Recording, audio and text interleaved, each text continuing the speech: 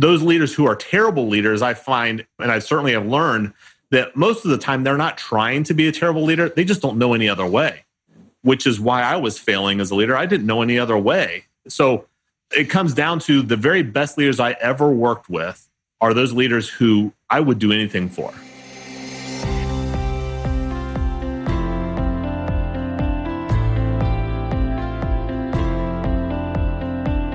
Welcome to Change Your Mindset Podcast, formerly known as Improv is No Joke, where it's all about believing that strong communication skills are the best way in delivering your technical accounting knowledge and growing your business.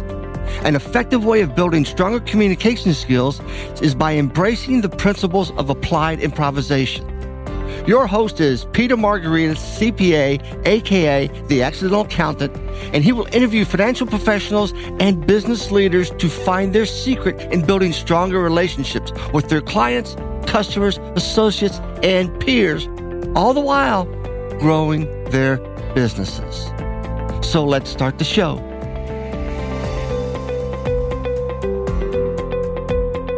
When you hear the words authentic leader, what is your first thought? Who do you picture?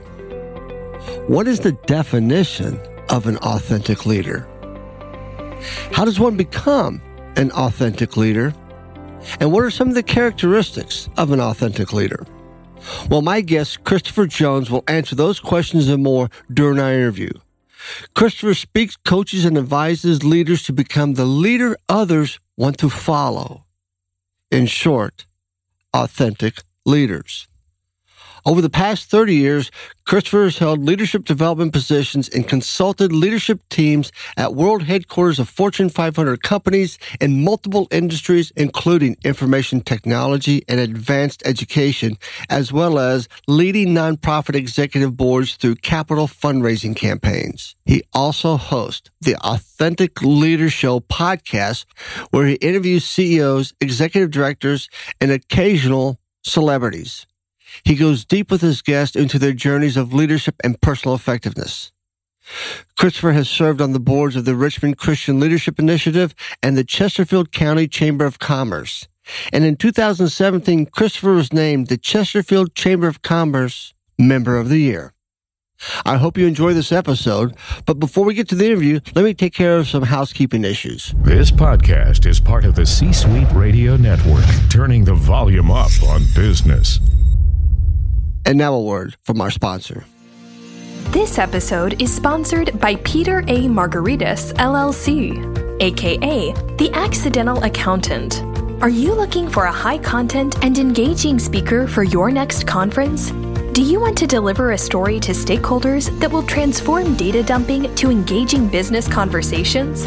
Do you want to feel that the value a speaker provides your audience far exceeds the dollar value on their invoice? Then book Peter for your next conference, management retreat, or workshop. Contact Peter at peter@petermargaritis.com and visit his website at www.petermargaritis.com. By the way, one of his Fortune 50 clients actually made the comment about the value he brings to your audience. I have put in the show notes the various ways you can connect with Christopher through social media, along with a link to his podcast, The Authentic Leader Show. Now, let's get to the interview with Christopher Jones. Hey, welcome back, everybody. I'm real excited about my guest today because, we go back, I think now, a very long period of time of probably 3, maybe 4 months now. Yeah, we go back months. We really do. Months and months. Months and months. And that is the voice of Chris Jones, who is a man of many talents. I'll just start off with that. A man of many talents. He is, first and foremost, a leadership person. He understands, trains, helps, promotes one's leadership to take that leadership to that next level. He offers a variety of services around that. He's also in those services are coaching. He's also a podcast host and a speaker. So let's put 2 and 2 together. Yes, I was on his podcast, the Authentic Leader Podcast Show. Did I pronounce that correctly? You did, the Authentic Leader Podcast Show, and you were a fantastic guest, I must say. That's another $20 I have to give to Chris. Jeez. I'll take it. Broke. It was a lot of fun. And we met at my very first NSA chapter event. And I came to the Virginia chapter and did a program on improv to improve your speaking business. We got into a conversation afterwards. So I had a blast on his. So he set the bar high. Hopefully has a blast on mine. And Chris, thank you so much for taking time to spend some time with me and my audience on this podcast. Well, it's an honor to just spend some time with you. Every time I talk with you, I have fun. So I'm expecting to have fun today. And if people can learn something at the same time, even better. Even better, exactly. And for those of you who are listening, if you want to visit my YouTube channel, I'll be posting on social media a raw, unedited version of this video out there, because you need to take a look at Chris's office. And the most unique thing in his office right now, as I'm looking at, he has one of those very old, very, very old telephones. And I'm not talking like a flip phone. I'm talking a phone that they used back in the 1920s? Yeah, or even earlier. I looked it up one time. It was like 1915 or 1919, something like that. It's a very old phone my grandpa gave me.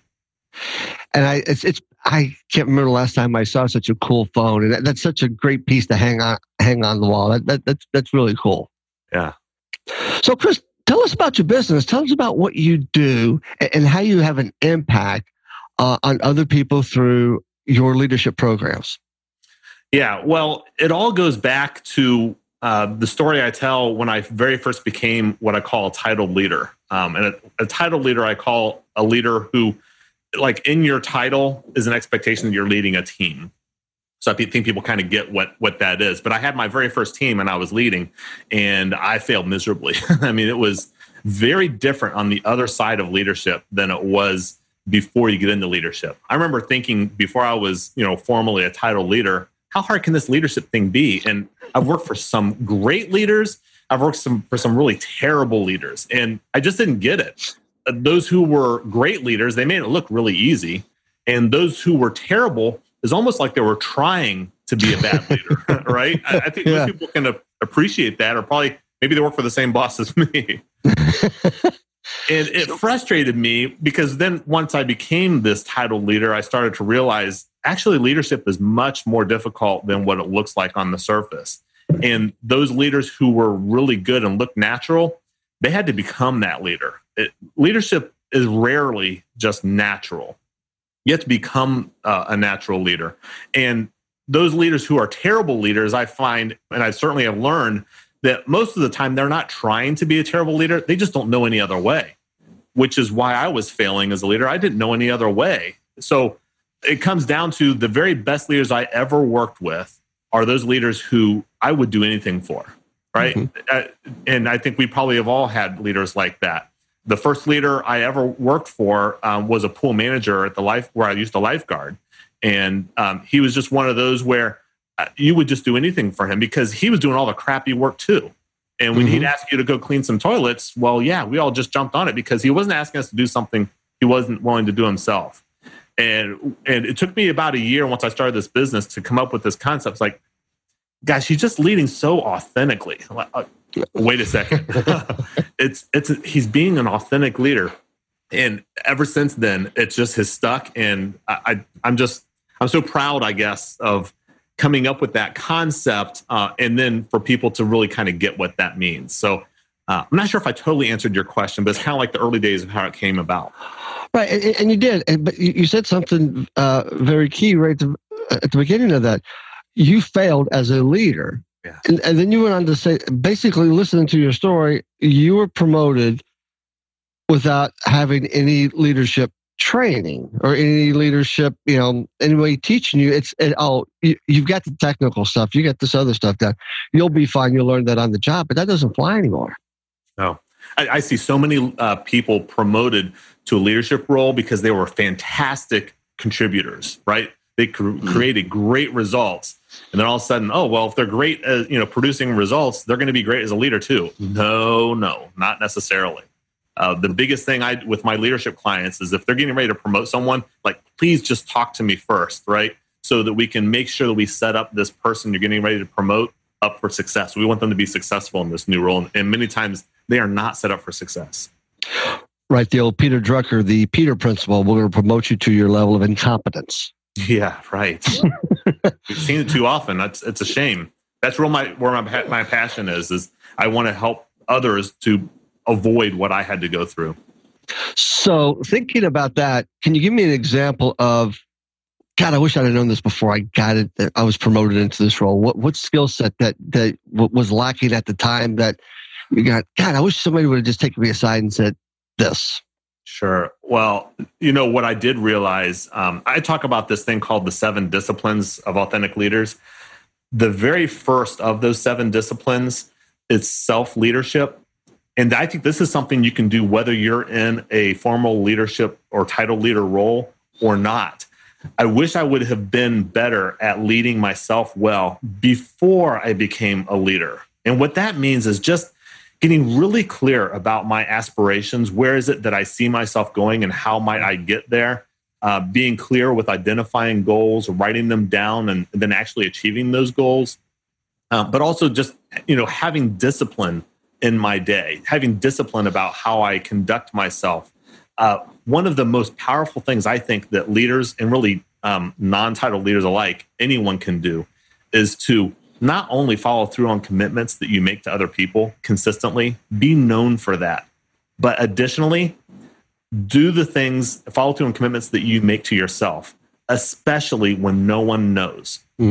Because I'm sure as you're thinking of leaders who you admire and you think that they are just fantastic leaders, you're probably also thinking there's something about them that just makes them so attractive.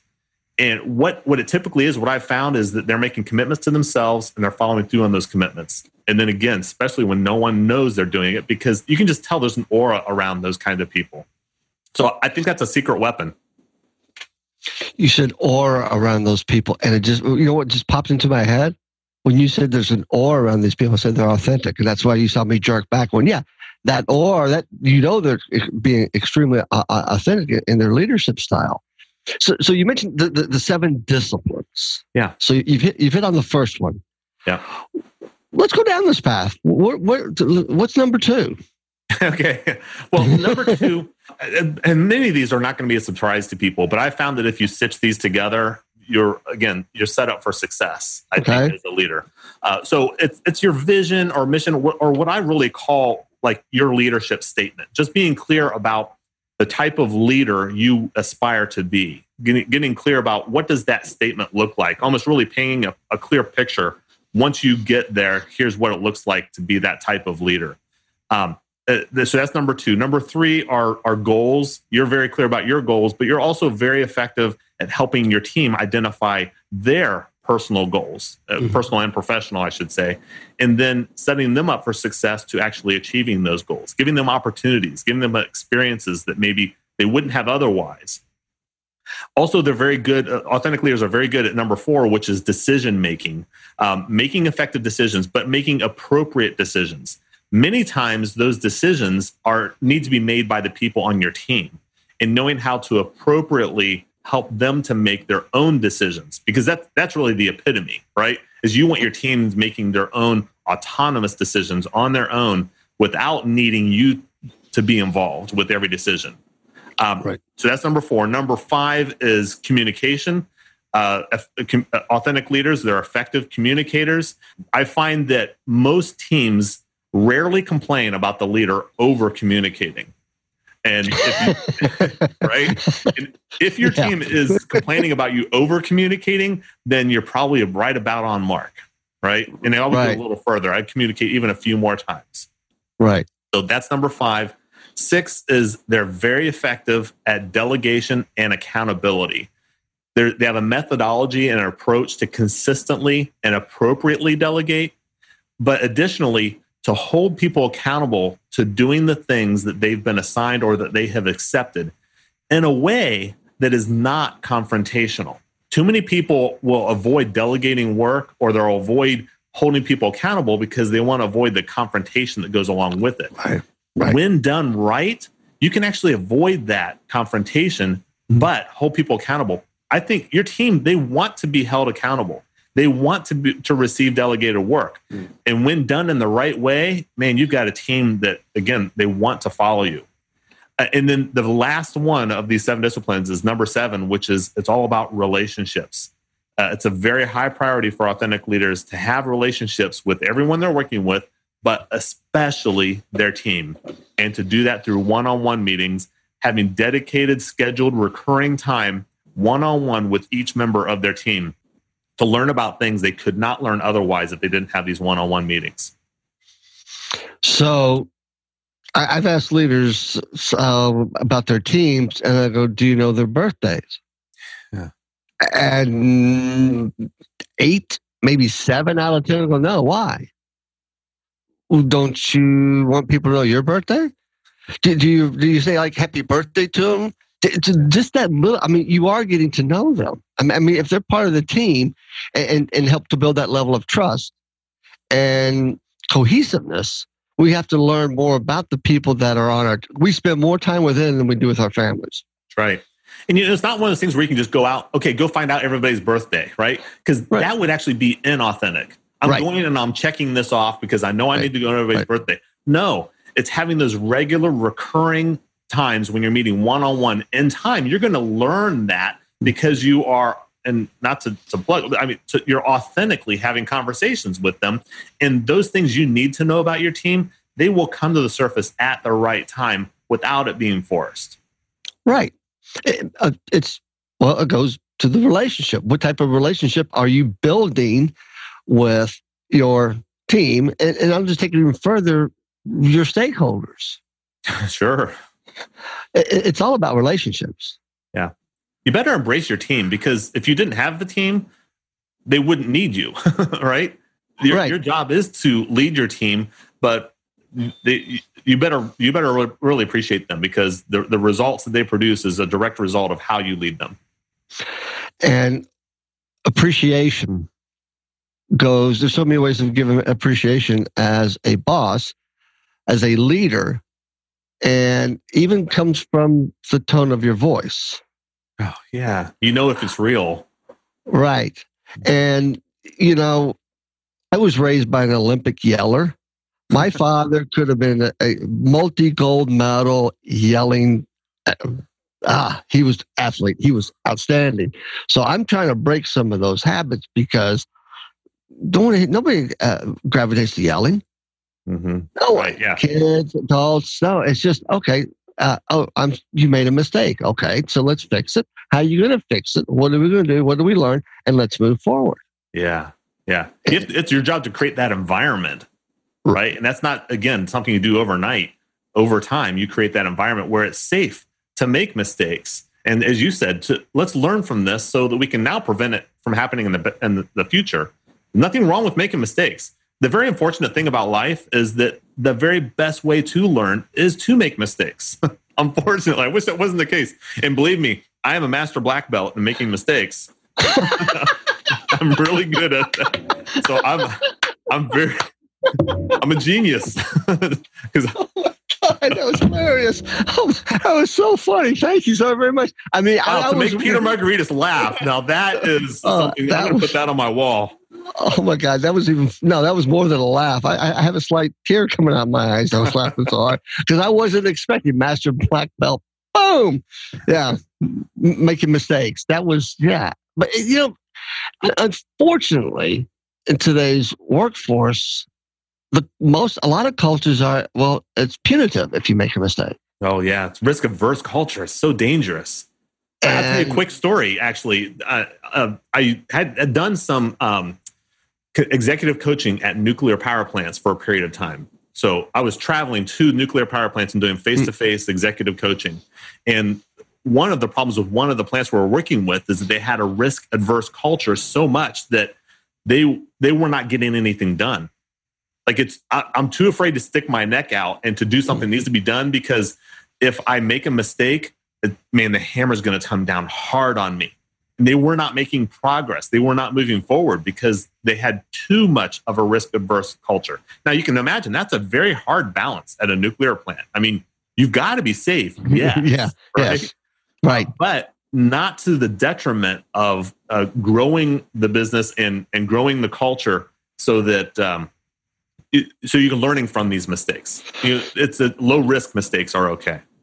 So that behavior had been learned at some point in time by someone that I made this mistake. I took a risk. I made a mistake, and it was very punitive.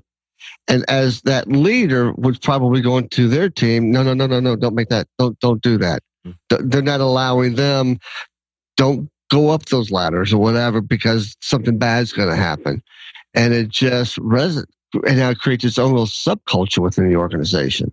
Yeah. I mean, let's be honest here. Those types of cultures and those that type of mindset, it all comes from the top. There's no other place. The responsibility for that type of culture is from the top. Yes. And it's the wrong culture to have. I get being safe. And recently I was at a company that supplies some of the stuff to nuclear power plants and builds these things. And they have a very safe environment, but they are not all risk adverse. They're allowed to take risks. They're allowed to lean into those things. So it also empowers and inspires new ideas. Sure. And right now, that's the key in leadership, is the ability, because I've said this before on this podcast, and I may have said it on yours, that the collective knowledge outside of your office far exceeds the collective knowledge inside your office. True. So how well are you utilizing your team? How well are you helping them to help you solve your problem versus I've got all the answers? Mm-hmm. That's old school thinking. That's the fact that the leader has to have all the answers. That's gone. That does not exist anymore. That is not a requirement of a leader anymore. But we see it. I know. We see it, and there's still some companies that are operating that way. Yeah. And you kind of wonder, wait a minute, I'm going to get shot for this one. But leadership styles and things, Macy's department store just recently said they're going to close another 125 stores. I saw that, including their headquarters, I think, right? Headquarters in Cincinnati. It's been a long-standing building. And then you think about, okay, is that old-style leadership? And then you go, okay, let's look at Kmart and Sears and GE, and how maybe that thought process is what has driven them out of business versus that new leadership thought process, which is just the opposite. But as you well know, and you can attest to, this doesn't come overnight. No.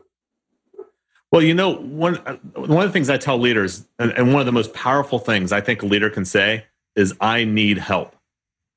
Because your team, they're waiting for you to ask. I know a lot of leaders will think, I'm the leader, I have to have all the answers. I feel like I look weak if I ask for help. Think about this. The fact that you have a team is proof that you need help. Right. Because if you didn't need help, you wouldn't need a team. They're doing all the things you can't do. But they're waiting for you to say, I need your help. And I don't have all the answers. But you just described a leader being vulnerable. Yeah, it's key. Don't pretend like you are this fantastic leader, because your entire team knows that you're not, right? Have you ever worked for a leader? They're pretending to have it all together and they know all what they're doing, but you know that they don't. Like, just admit it. Right. Just admit you don't, and we'll help you. But the fact that you're pretending like you have it all together and you know everything actually is eroding your effectiveness as a leader. Exactly. But what's getting in the way? What's stopping that from happening for the person who thinks they know it all? Their ego. That's exactly right. Their ego is so overdeveloped, it's eating itself. And I had a situation not too long ago in a course I was teaching, and the gentleman walked in and went, "Oh, it's that guy again." Oh, gosh. I'm the smartest guy in the room, and nobody can say anything because I have all the right answers, and this all this information should appeal to me. Mm-hmm. And I'm going, how do you? And he manages a team, and I just sit there and go, I'm not sure. I wonder what the turnover rate of that team is. I know. Well, I tell you, it's higher than others that aren't acting like that. Well, right. But then we look at these leaders out there, and they set the tone, they set the culture, but the business doesn't grow. Yeah. How do we get this new leadership style to be more? It's getting better, but there's still that resistance. How do we get it to become more mainstream? How do you work with your clients to get them to change their mindset? Well, that's a real struggle in my business. It certainly is. It's very difficult, if not impossible, for me to be assigned someone to coach as a leader. I'll tell you a quick story. Actually, one of my first coaching clients I worked with at the nuclear plant was with this guy. He's called the shift manager. Now, when I think of shift manager, I think of when I worked at a grocery store. There was a night shift manager and a day shift manager. Yeah, that's not what we're talking about here. At a nuclear power plant, the shift manager, they are the ultimately responsible for everything that happens at the nuclear plant while they're on shift, including the site vice president. They have to, anything he says needs to be done, he's accountable for it. So in other words, if something really bad happens in a nuclear plant, they're the ones going to prison. Okay. Oh. So this guy has been a shift manager for 30 years. And I will tell you, nuclear plants are scrutinized beyond belief. You would not believe. They have flavors of the day coming in all the time, trying to fix them and trying to. Well, so I had one of my early coaching sessions with this leader. And of course, he had an attitude. And he's like, maybe the second or third meeting with him, he said, Chris, I got to tell you, first off, this 1-page plan thing, which we helped them put together, what their leadership plan. He said, that leadership plan, that's really good. I can see myself using that with my team. So that's a great tool. But this whole coaching thing, I think it's a waste of time. I think it's a waste of money. I really don't want anything to do with it. It's one of those kind of out-of-body experiences where I don't know where the words came from, but somehow these words came through me and came out. And what I said to him was, first off, thank you for sharing with me that you think this is a waste of time and money. I can appreciate that. And I'd rather know than to not know and bang my head against the wall. Like, what the heck? Why am I not getting through? So I appreciate you being transparent with me and sharing with me. And I went further on to say, now I'm being paid to be your consultant and to be your coach.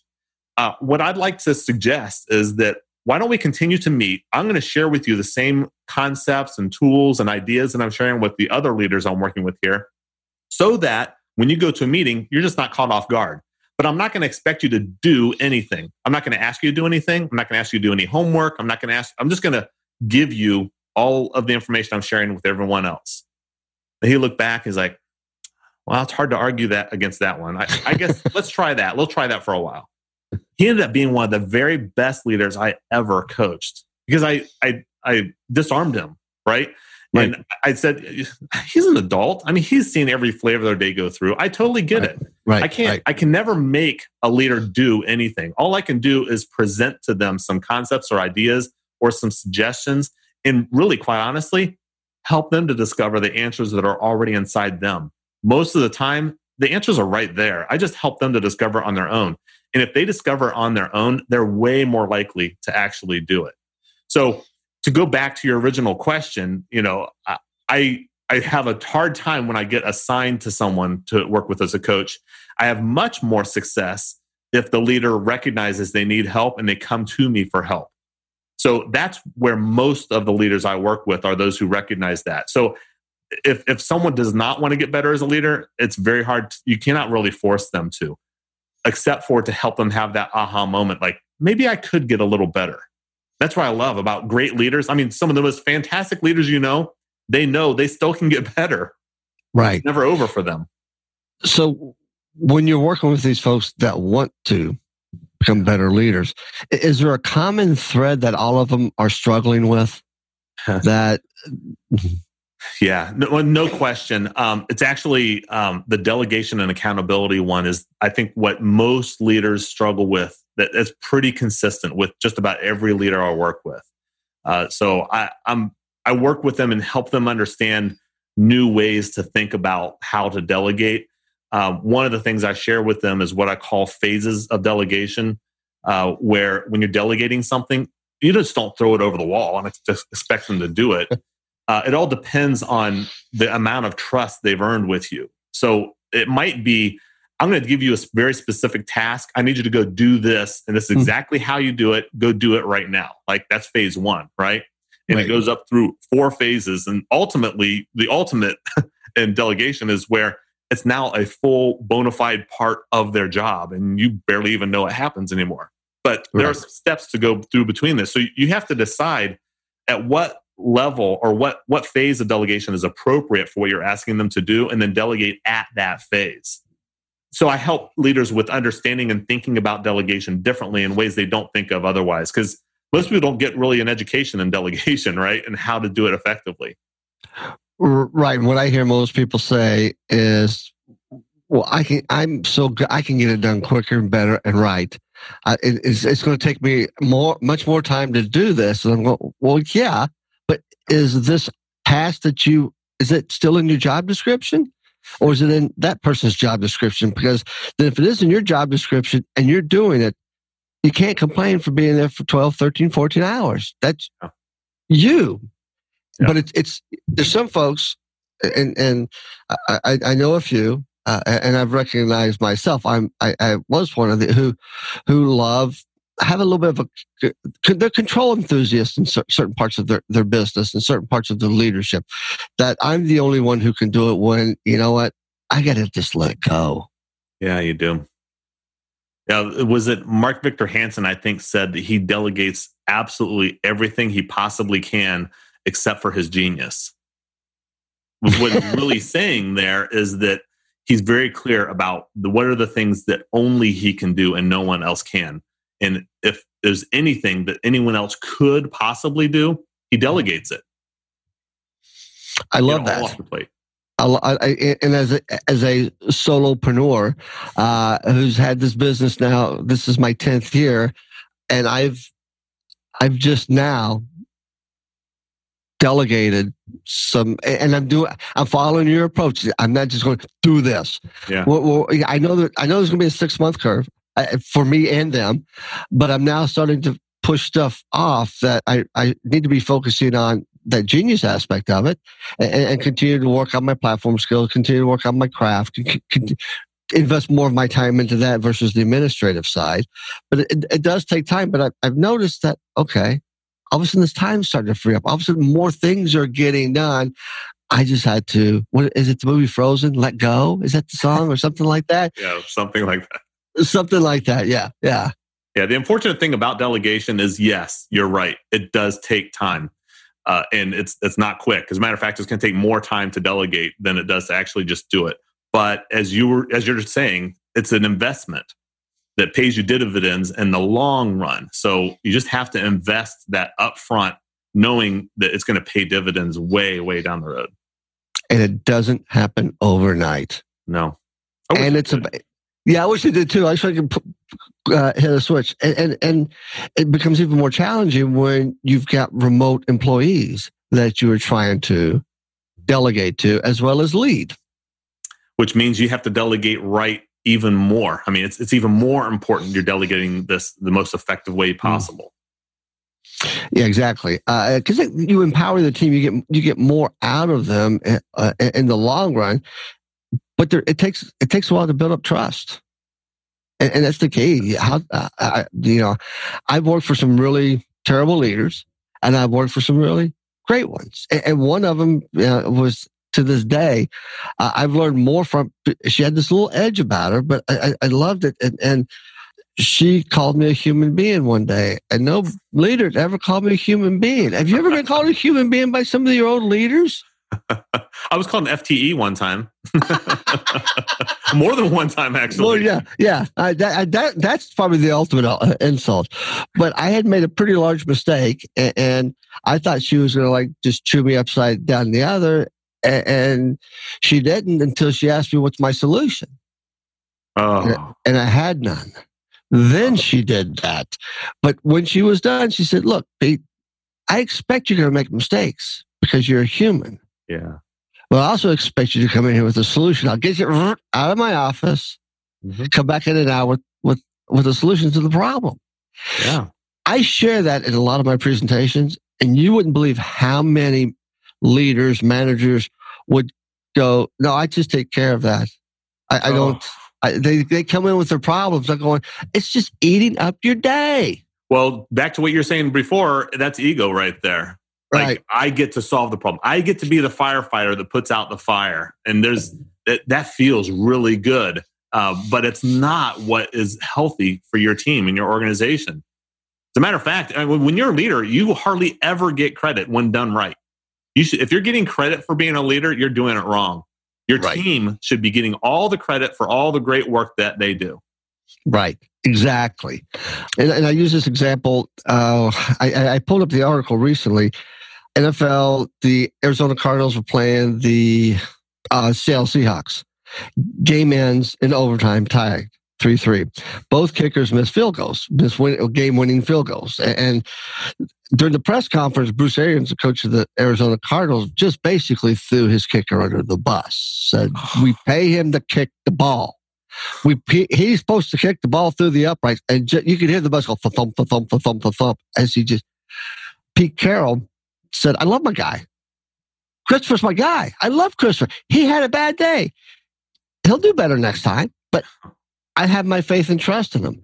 And 2 days later, Inc. magazine and I think Fortune both came out with articles on that leadership style. Yeah.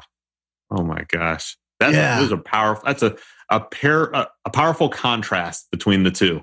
I love that story. You got to tell that story every time. That's a really good one. It's a aha moment.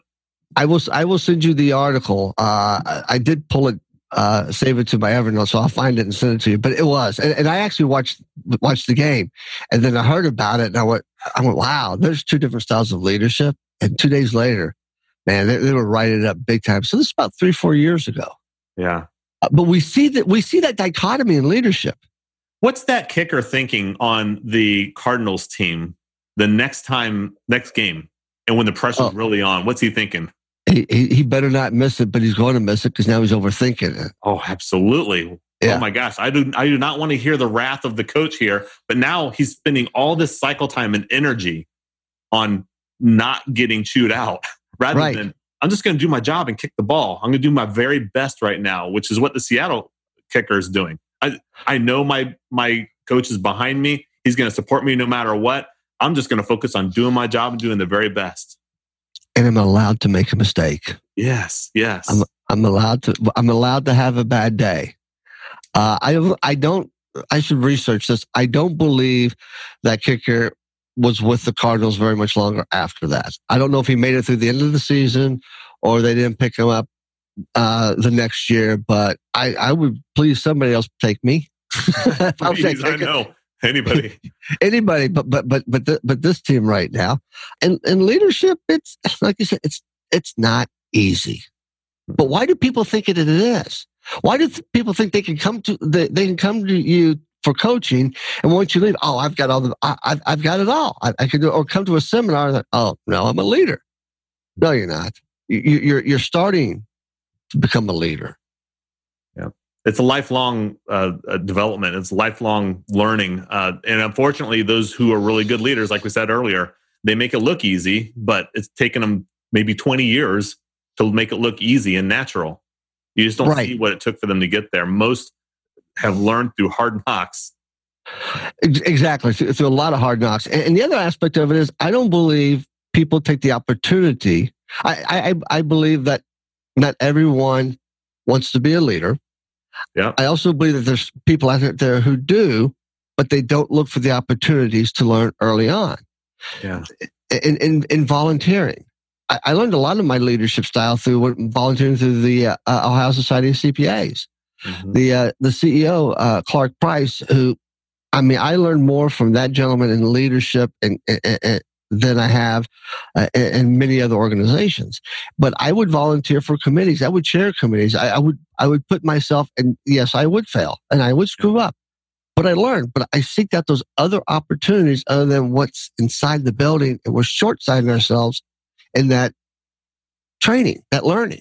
Yeah, it's a great place to practice, right? Practice your leadership. You said another thing, that not everybody wants to be a leader. And I hope people listening to this will hear that. It's okay not to decide not to be a leader. Not everybody's meant to be a leader, and it's perfectly fine and okay to decide, you know what, I'm not just going to be in a leadership role. That it just does not like get me excited. It's fantastic. You can still have a hugely successful career without having to be a leader. So don't think that being a leader equals being successful in your career.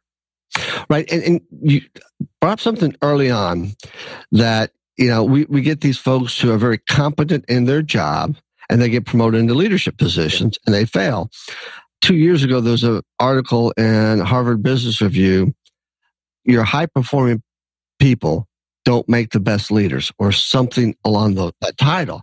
And they talked about these highly technical individuals, these very competent, but they don't want to become leaders. They don't want to manage people. They don't like talking to people. They just want to do their job. But when we shove them in those roles, they fail, and then they have to leave. And that knowledge is walking out the door. Find a way to keep them. Yeah, find a way to keep these people in your business. Make them happy. Create new job titles for them. Yeah, embrace them. Love them. Love them for their technical and their knowledge, but just recognize not everyone's a leader. Don't try to keep putting that square peg in a round hole. So true. So you're a member of the National Speakers Association. You're in the Virginia chapter. Yeah. How long have you been a member? Professional member? I just joined this past summer, actually. Over the past probably 2 years or so, the speaking part of my business has really grown, actually without me trying very much. So then I realized maybe I should put a little more effort into this whole speaking thing, because obviously I've got a lot of people asking me to speak. So I put that on the back burner for so long as I was trying to build my business. And then when everybody's coming to me asking me to speak, that was my message saying, Chris, it's time to make that a bigger part of your business now. So yeah, I just joined this past summer, actually. It's a great group. So you've just joined and you're a professional member of NSA and the Virginia chapter, and Mary Foley. Oh, love Mary Foley. I love her to death, but I have to give her a call because, maybe let me ask you a question. Are you now on the board? I am not. I believe she's looking for board members at the moment, actually. There's time to fill those gaps. I actually saw a video from her recently. It's funny because when I joined the Ohio chapter, they caught wind of my experience being on the board from the Ohio Society of CPAs and so on and so forth, that we have a new member. Oh, and he's our new board member too. That's a way to get a board member right there. Exactly. And actually a couple chapter meetings ago, someone said, yeah, we have some new members. I stood up and said, hey, welcome to the board. And everybody started laughing and they had this look of terror on their face. That's funny. But I tell you, leadership in NSA does create or develop new leadership skills. I immediate past president of our chapter, I've learned a lot, added stuff that I didn't have there before through that process of spending time as the president. And Mary has doubled that by spending 2 years in the role as president. Yeah. She's going to go off into the sunset here coming up and probably sit on her porch and just sip some nice red wine. I tell you, yeah, I'm sure it's some red wine for sure. She's so amazing. Seriously, I don't know there's anyone better in that role as president right now for where the chapter is at the moment. She's just truly, I'm such a big fan of Mary Foley. She's just a terrific person, and she's doing a great job for this chapter. If she'd just be a little more enthusiastic, don't you think? Oh, I know.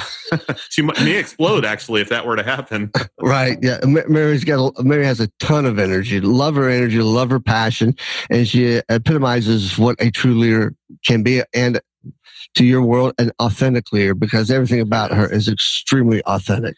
She is. I've had her on my podcast as well. Since we've talked about her, we should probably tell people how to reach her, because there's enough interest, I'm sure. People, I think it's maryfoley.com, if that's okay to plug someone that's not on this. Absolutely. Her email is mary@maryfoley.com. Website's maryfoley.com. She's a wonderful leader, high energy. I've known her now for 2 or 3 years and have a question sometimes, call her up, send her an email. I mean, she's all over it. She's wonderful. And now she's going to have to buy us cocktails at Influence because we've really helped increase her brand out there. She has my favorite website when you first come with the very first picture that shows up of her. And I won't say any more about it so that we can tease people to go check out our website. The picture she has on there is so 100% Mary Foley. And you'll get what I mean when you look at it. Yes, you will. And as soon as you said that, I had the picture of her homepage. It's very powerful. I absolutely love it. Now, we cannot end this without you plugging your website, your business. How can folks get in contact with you? Yeah, the best way to reach me is ChristopherRJones.com. We talked before how there are a lot of Chris Joneses in this world. So the best way to be unique is I'm ChristopherRJones.com. Also, I live a lot on LinkedIn. So LinkedIn is a fantastic way to reach me. I post a lot of things on LinkedIn. I do a lot of commenting on there. So I would definitely encourage people to check out my LinkedIn page. And then I'm trying to think even probably in the show notes page, you'll have a link to it. I think something like I am Christopher Jones or something. I can't remember exactly what the name is. But additionally, I use Instagram. And Instagram is kind of a behind the scenes of Chris Jones. I post on stories there. And it's typically not necessarily where my clients see. But if you want to kind of see what's Chris doing day to day and what's some of the weird stuff that he does and where is he right now, the Instagram stories I've been posting on there pretty frequently. Oh, cool. I follow you on social media. I didn't realize you're on Instagram. I will connect with you there as well. So as a parting word or parting piece of advice to the audience, what would you tell them on this topic of leadership? I should be better prepared for this question. I think it's just so important that people do a self-evaluation and just check yourself. Unfortunately, we talked about this earlier, that those who have a strong ego in their leadership don't realize or want to admit that they have strong ego. But those leaders who feel like that they aren't as good as they can be and need to be better, I mean, those are humble leaders, and those are the leaders who are going to be even better leaders in the future. My strong encouragement is to just be recognized as the kind of leader that your team would follow you anywhere. They would do anything you ask for, and it's because, like I mentioned before, that you would do anything that you're asking them to do. And if your team is following you because they want to and has nothing to do with your title, you're a very effective leader. And with that, we'll call it an end. Thank you very, very much, Chris, for taking time. I've enjoyed our conversation. I look forward to crossing paths with you soon. Me too. You're a fantastic interviewer. Thank you, Peter. I would like to thank Chris for taking time to share what it takes to be an authentic leader. Now that you know what an authentic leader is, what changes in your mindset do you need to employ so that you can become an authentic leader? Something to ponder until the next time you listen to my podcast. Thank you again for listening. And if you enjoyed the podcast, please take a moment and leave a review on iTunes or whatever platform you download your podcast from. Also, please subscribe and share this episode with a friend. Make today and every day your best day. Like what you just heard, visit c-suiteradio.com. C-Suite Radio, turning the volume up on business. This podcast is a part of the C-Suite Radio Network. For more top business podcasts, visit c-suiteradio.com.